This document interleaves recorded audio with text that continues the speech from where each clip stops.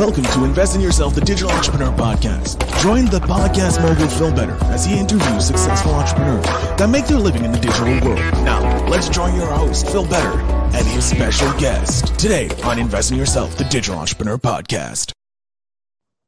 Welcome back, everybody, to Invest in Yourself, the Digital Entrepreneur Podcast. I am, of course, Phil Better, the podcast mogul, and today I'm happy to have the founder of Decaf Digital, Adrienne Coden. Hi, Adrienne. How are you doing today? I'm good, thank you. It's actually Adriana, but that's okay. Adriana, I apologize. It's a mouthful. Yeah. I mean, four syllables and just your first name is a lot. Yes. I'm used to the one syllable. I'm lucky, Phil. Yeah. But Adriana, I have your impressive little bio that I asked you to fill out beforehand, and we talked a bit before we went live. But I would love for you just to introduce yourself to my audience and tell them about yourself. Yeah. So my name's Adriana Coden. I live in Indianapolis, Indiana. I have lived here for the past 6 years now, almost 7 years, and originally from Chicago and lived in Denver for about 10 years. So I left corporate America as the chief digital marketing officer and chief marketing officer for both a manufacturing company and then a household name home security company, the big guy in the industry. I was also vice president of social and mobile marketing for Sears and Kmart back in the heyday. So I had about 150 brands and 30 business units. And so I founded Decaf Digital 5 years ago this year. It's about 5.5 years old now, which is fantastic. We've passed that 5-year mark.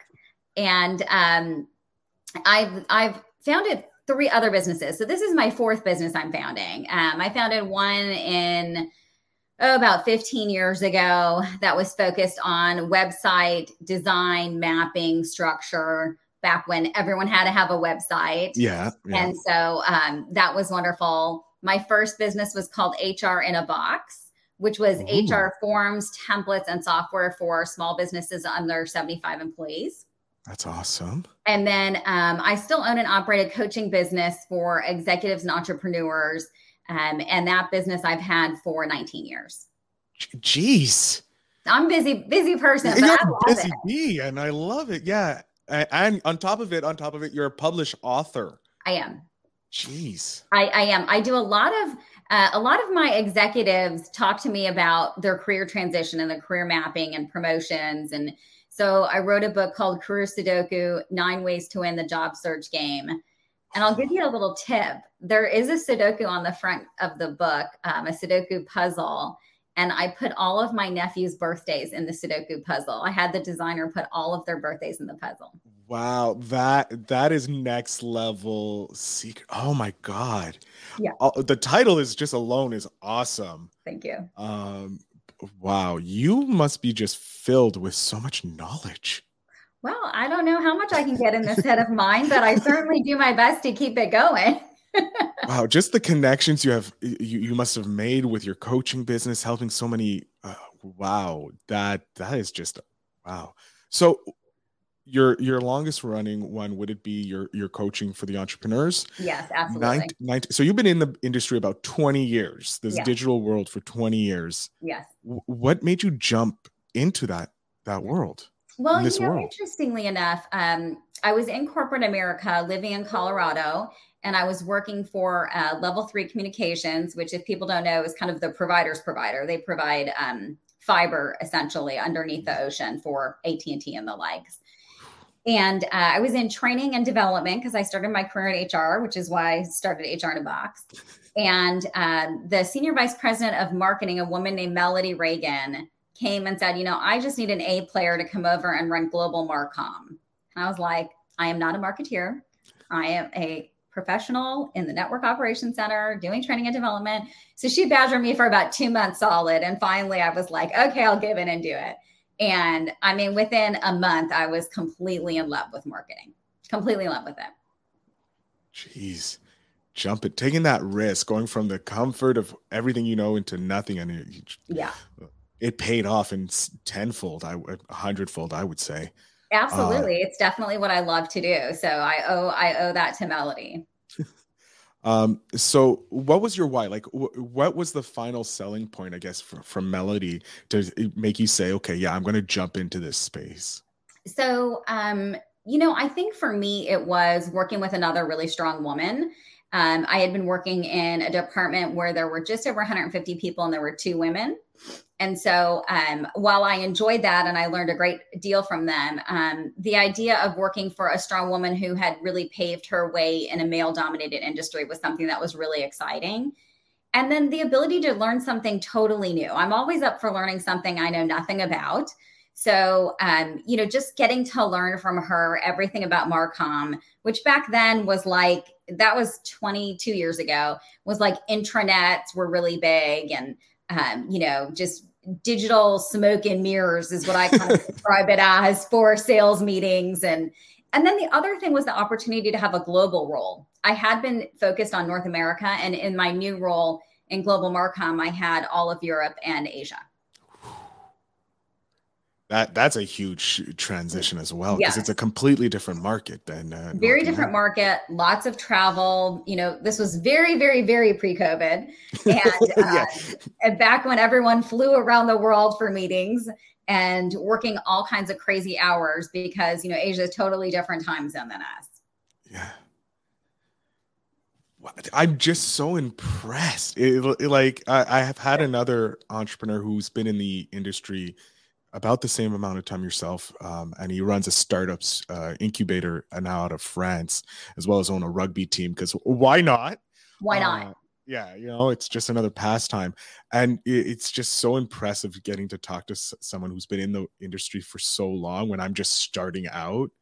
And hearing about the difference, the change that has happened over the years.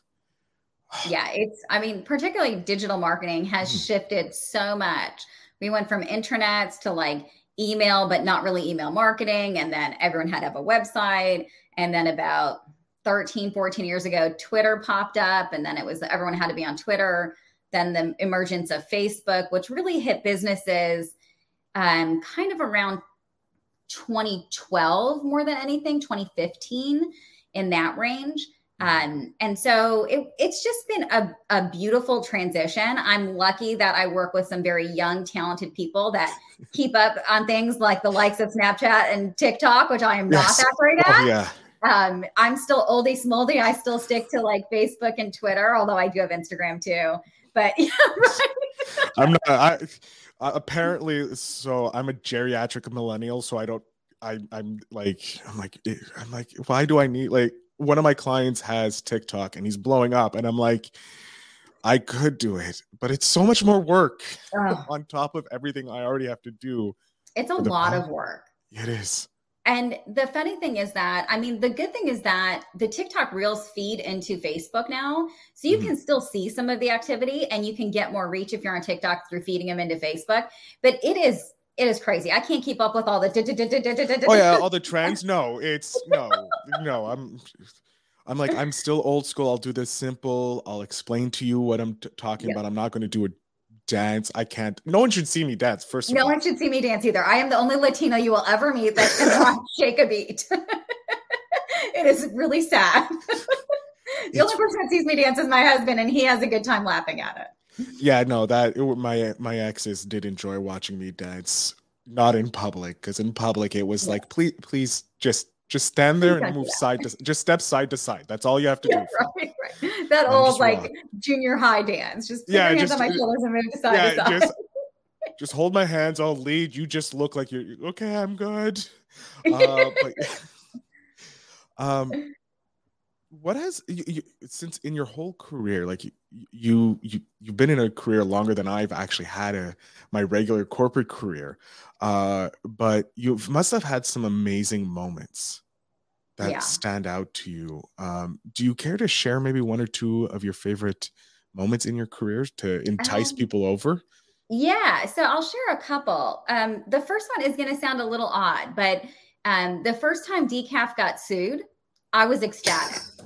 I was like, we're on the map. People know us. People are so threatened, they're suing us because it was for like infringement, which we did not do, by the way. We were cleared. But I was like, I'm pretty sure I'm sure it wasn't like, because that's not something you want to bring up and then being like, so we did do it. Yeah, right. So we were guilty. No.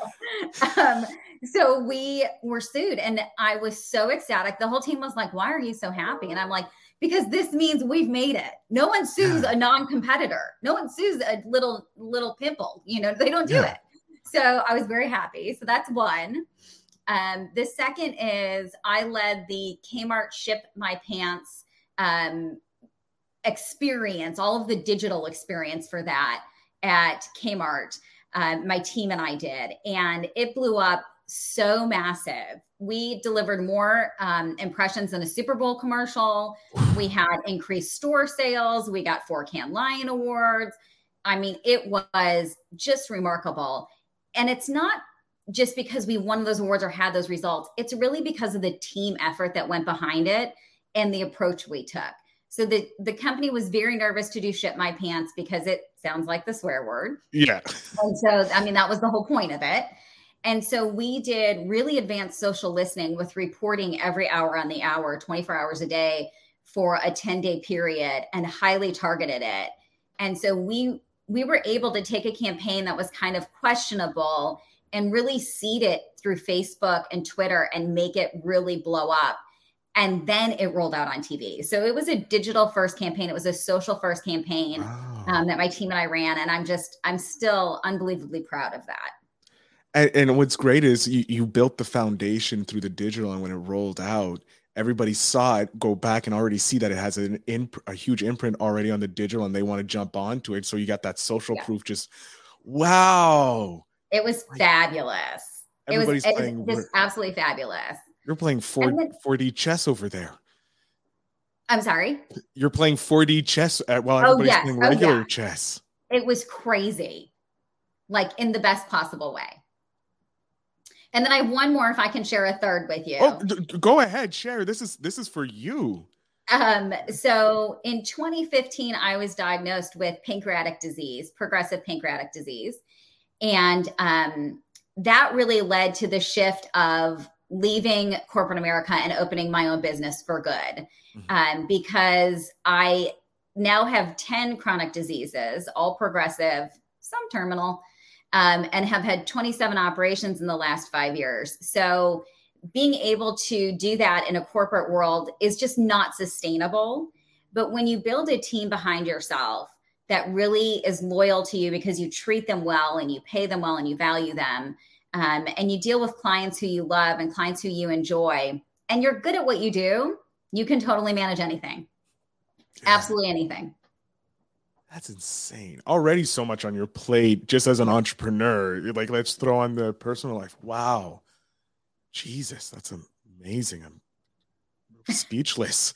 I do want to talk about the team building, because that's such an important part of an entrepreneurial's life, building the team so that they can actually then step away from the business if need to face these personal stuff. How did you go about building that your first team to help you out? Well, I'll tell you, my biggest failure was my biggest lesson in team building. So I was really lucky that I took some advanced management and leadership courses through Harvard Business School. So I learned from some of the best on how to do it. But then I had been building teams in corporate America since, the late 90s. So I had a decent amount of experience doing it. Doing it on your own is different. So what I did first was hire a virtual assistant that was based offshore. That was a big failure. I learned very quickly, not as quickly as I should have, that there's communication barriers, there's internet challenges, there's all kinds of things. And that's not to say you can't offshore some things, but my experience was not good. So I moved to hiring only local to the US people. And because I was so flexible in my approach, I hired anywhere in the country well before COVID ever started. So I didn't restrict myself to just my geography, which would have been really hard because Indianapolis does not have a big digital footprint in terms of talent. So, I really expanded geographically to find the best talent, and then I pay them well and I treat them really, really well. I mean, I send thank you notes, I send gifts, I send their spouses thank yous. I send them things for their kids. I really treat them like they're a person, not an employee, because I think of them as an extension of our family. I love that. And I love seeing the shift more and more, because we hear about the shortage of workers in all these roles, but it's not a shortage of workers, where it's just this generation is just fed up of being treated like you said, an employee, a replaceable piece, and having entrepreneurs like yourself treat and show like, hey, you can work for me and it's going to be great. I'm not going to treat you like a number. Right. And I have the best interest of them in mind. So some of them are just happy doing what they want to do and don't want to grow any further in their career in terms of progression. So we are very happy keeping them in their role. Others of them are still on their growth trajectory. And so I mentor and coach them like any good business owner, entrepreneur, or leader should, and try and expand their skill set within the business so that I don't lose them. So I expand their responsibilities and their skill sets so I can maintain their work in Decaf Digital, without losing them to a competitor. Yeah, because the better they do, the more money you'll end up making. And eventually they'll be like, oh, I want to go off on my own. And you can be like, well, I can help seed that business and have another source of revenue, but also another crown in your hat. That's right. And also it's very good for them. I always want to allow whoever I'm working with to perform to the best of their capabilities, right? Like you said, it's only good for the company. It's only good for the business. And it's great for our customers. Our customers love working with us because everyone's happy. They're all satisfied. They're not curmudgeony or waiting to get back on email for 3 days. I mean, we get told all the time how responsive we are. And I love that about our team. Yeah, they love their job, so they're going to give it 110% every day, and plus they know their boss is going to have their back for whatever. If they need something, it's like, I'm kind of jealous. You're the boss. Everybody work for us, Phil. Alrighty, that's how you get new jobs. My new podcast, How to Get Hired by just interviewing people. Yeah. So I do want to try and get a tip for people jumping into the entrepreneurial space, because you've been able to, like you said, with your coaching, talk with so many entrepreneurs in the world and coach them to being better. What is maybe one common thread you see entrepreneurials have, and maybe that's something our listeners can gauge themselves to see if they have that spark or trait? Yeah, I would say the most common thread, and something I recommend for any entrepreneur, is just sheer grit, because this is not for the weak of heart or the faint at heart. This is hard stuff. I mean, building a business is not easy. It is not like you open a business and all of a sudden you're a multimillionaire. It doesn't, nope. Or the other thought, you can take all kinds of vacation time. I mean, I'm trying to squeeze out a 4-day vacation coming up over the Thanksgiving weekend, and right now have 3 meetings booked anyways. It's just not what people think it is. So you have to have grit. You have to be able to stick to your path, know what your niche is, and know where your customers are and go where they are. It is not easy, but it is absolutely rewarding if you put in the work. I love it, because it is true. I'm still early in my entrepreneurial journey, and it is a lot of grit. It is a lot of clawing and just trying your hardest. Plus, I'm doing 2 things at once, building a business while building up podcasts. So it's even crazier in seeing how much grit you actually need to do this in the content creation world. What's next? What's next for you? So a couple things. Decaf Digital is going to go global next year. So I'm very excited about that. We have a new customer that's based in Japan that should be onboarding in January. So we'll be covering Asia and Europe, and then the US for them. So that's very exciting. So that's kind of what's next for the business. What's next for me is to always continue on my journey of health and getting better. I'm on a streak of working out like 24 days in a row, which is a huge win for me. So, just continuing to build up strength so that when I do have attacks of these different diseases, I can bounce back quicker. There we go. Is there another book in the pipeline? I get asked that a lot. There is. Yes. And I started working on it last year, and it's more of a memoir, which I thought was kind of weird to write in my mid-40s. I was like, I mean, I'm not old enough for a memoir. But you've lived a life that most people in their 40s so working with my editor, she was like, well, I think you are. And I will tell you, it's very confronting to write a memoir because there are things in there you have to include that not everyone's going to love. Some people are going to like it more than others in your family and your support system in particular. And it's also confronting because I have had so many setbacks and surgeries and diseases and stuff in the last 5 years in particular that it's hard for me to go back and relive all of those memories. So I expect this one is going to take, my last one took me about 2 years. I expect this one's going to take probably a good 2 or 3 years. Well, I'm excited to read it. I'm also excited to pick up your new book, and we're going to find out where we can pick it up at the end. We're coming to the last question here that I have for you, and it is a book related because I love reading, and getting your books are going to be awesome. But one book you would suggest for the entrepreneurs listening here, either to help them start or if they're in their journey, what book would you suggest for them to read? So this is kind of an older book, but I still think it's a good one. And it's The 7 Habits of Highly Effective People by Stephen Covey. I had the pleasure of I've read that book several times, but I also brought someone in to teach the 7 habits to a team that I was leading back in the late 90s, mid 90s. It's just everything from, being able to say no to a bigger yes, keeping the end in mind. I even use the tactics some of the techniques still with my coaching clients.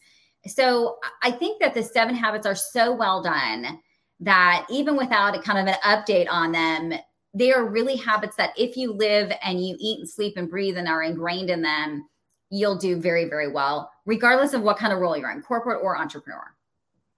Awesome. No, it's not the first time I've heard entrepreneurs suggest that book. So I know how important it is. I just finished Atomic Habits, which is an amazing book as well. So I'm jumping over to the 7 habits very shortly because it's going to help build them together. I'm going to jump off screen here, Adriana. I'm going to allow you to have the last 5 minutes. Let us know where we can find you, connect with you so that if we're interested in learning more, we can. So the floor is yours.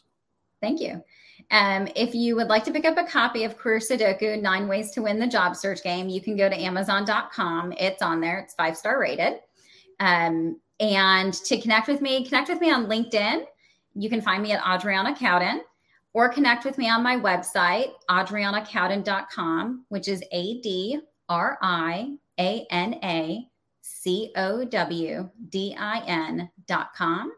Or you can always find me through Decaf Digital, which is decafdigital.com, and it's DEKAF. So thank you so much.